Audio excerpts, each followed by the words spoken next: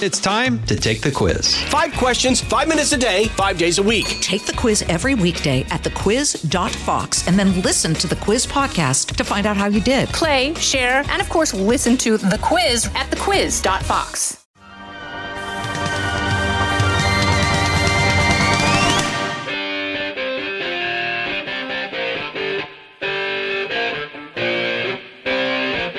Hello, I'm Jerry Willis, and welcome to Rich is Not a Four-Letter Word, the podcast for your wallet. One word to focus on today, volatility. That's what the stock market has been all about and what traders down on Wall Street are talking about. I spoke to one of them on the floor of the New York Stock Exchange, Stephen Guilfoyle, also known as Sarge, about what to make of the extreme ups and downs plaguing the market now. Here's what he told me. Stephen Guilfoyle, great to see you. Great to have you here, particularly on a volatile day. We've seen incredible upside in the marketplace. Still, individual investors consider that kind of quick movement sometimes disturbing. What would you say to them? I would like everyone to take a breath, try to relax. Even those of us with 30 to 40 years experience have never seen anything like this because shares used to trade much more slowly and at much lower volumes back in the old days. With the advent of algorithmic trading and with program trading and passive investment, which is ETFs basically, you see large waves of trading happen in a very short amount of time, and the markets can move 200-300 points while you're not paying attention. So it's compressed, in other words. So that was my other question. Algos, that seems very scary to people who are individual investors out there trying to save for retirement. What would you say to them about how to think about those algorithmic traders? Is it something to be worried about, and should you try to get ahead of them, or should you follow them? What do you do? Well, I want everyone to understand they are not your friends, okay? They are designed for speed and to cause overshoot on both ends, to pick off you little guys, to pick off the retail investor who's trying to just make a buck. So these are your enemies, and try to recognize it when you see it, although it's awfully painful. I get that because I'm really a glorified retail investor myself. Well, you trade all the time. I trade all the time, and I have. What I do is I look at the charts. I almost always have about 70 live positions, and I know where I want to get in and out. Add every name I'm in, and I'll stand there. And when it comes for me, I'll stand there and take it right on the nose, because it's probably going to run right through me because I know how the algorithms work. But the guys who the algorithmic programmers hire are guys like me who can read charts the old-fashioned way. So if you can get into the head of a guy who studies the markets, you might know where those levels are. Well, so one of the things you've always said to me, which I think is really smart, is if you buy a stock, an individual stock, be sure you know when you want to sell it. What will be the level that you're looking for to sell, right? Oh, yeah. And one more thing, really important for our people out there. Dividend stocks. I want you to pay attention to dividends. Yes, they're defensive. Sometimes defensive stocks aren't really priced for growth. But when you're nervous, there's nothing like a 4 or 5% yield in a company that has a reputation for actually paying their dividends. You might not realize it, but you might be actually eroding your net basis cost by $2 to $3 a year in that stock. Wow. Okay, well, that's great news. So going forward, one of the questions a lot of professional investors even have right now is what is going to take the leadership in the market? We've had technology, growth stocks leading the way all along. Is that going to change? I would not bet against technology just yet. Okay, now, yes, I have bet against technology, okay? I've reeled these stocks in. I got down to very low levels. I have started adding. Now, technology is not a broad thing. It's a very narrow thing. There's the cloud names, which are priced for growth. There's the semiconductors, which are priced for growth. The cloud names are priced for... Let me get this straight. The cloud names are priced for growth, and the semis are priced for value, okay? The semis are priced 12 to 13 times forward earnings. So when a name like Micron, which is horrible right now, name I'm long for full disclosure, I'm buying that name here because it came in on the bell last night. I was buying NVIDIA, as dangerous as it is, because I think the semis are what are going to power the future. The cloud has to grow.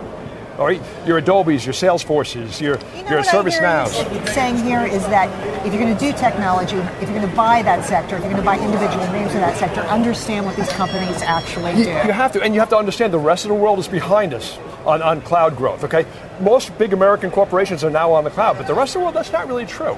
They have to grow, and they're powered by the semiconductors. Right. So are artificial intelligence, autonomous driving, all these wild things you hear about, chips. But you don't really know.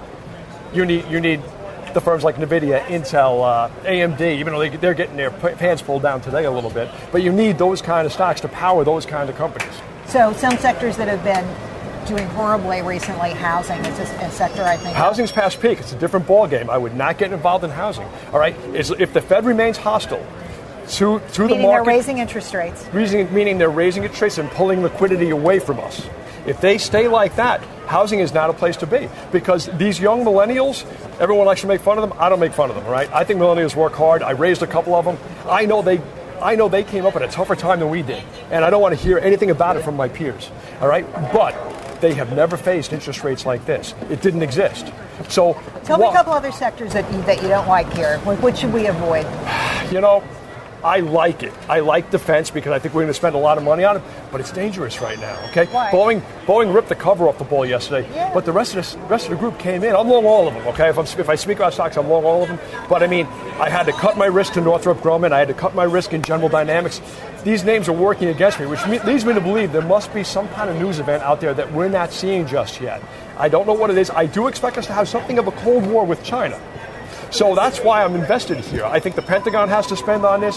I think Europe has to spend on this. I think Japan has to spend on this. So I see the reason there's going to be a need for missiles, for drones, for hypersonic weaponry, which I could give you a half-hour dissertation on, but I won't.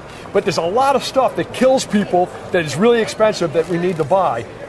But I think maybe we should keep a lower level exposure for right now. Okay, let's talk financials quickly. Usually it's a rising interest rate environment. We would expect banks. It's a rising short-term interest rate environment. All right, the bond market has pulled away control of the long-term interest rates away from the Federal Reserve, which means that bond traders do not trust economic growth and inflation beyond 2 years. So banks are not a good bet right now, unless you're looking for dividend. A lot of them pay nice dividends. KeyBank trades at like $16. I don't know, it's like a 4% dividend. Okay, you want to go regional? That might not be a bad play. JP Morgan's trading, I guess, 105 or something. I haven't looked at it in a little bit. 3% dividend, best-in-class name. So if you want to go somewhere, JP. But a lot of them, net interest margin is the most important thing to look at. Basically, for the layman, you look at the yield on the 2-year, the yield on the 10-year. Right now, it's about 26 basis points. That's not enough. It needs to be 60 to 80 basis points. The spread between the short-term rate and the long-term rate is not enough for the banks to make good money. My head is spinning. Stephen Guilfoyle, thanks for coming on. I think people will find your comments illuminated. Thanks so much for having time for us on a very busy day. When the volatility becomes extreme, take a breath and step back, he says. The truth is this volatility is making traders with lots of experience nervous. The markets these days move more quickly and in larger waves than ever before, largely because of computerized trading and algorithmic trading. Also, we're at higher levels in the market, so a 100-point swing isn't a big deal as it used to be.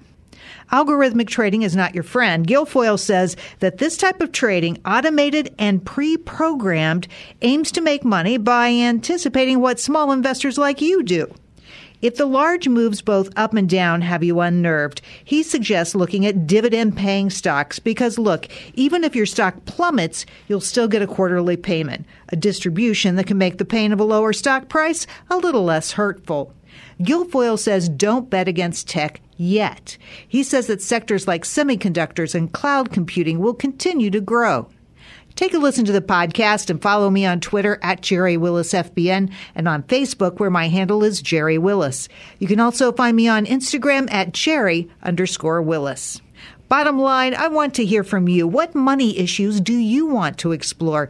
Tell me and we'll get it on the podcast. Have a great day and remember, rich is not a 4-letter word.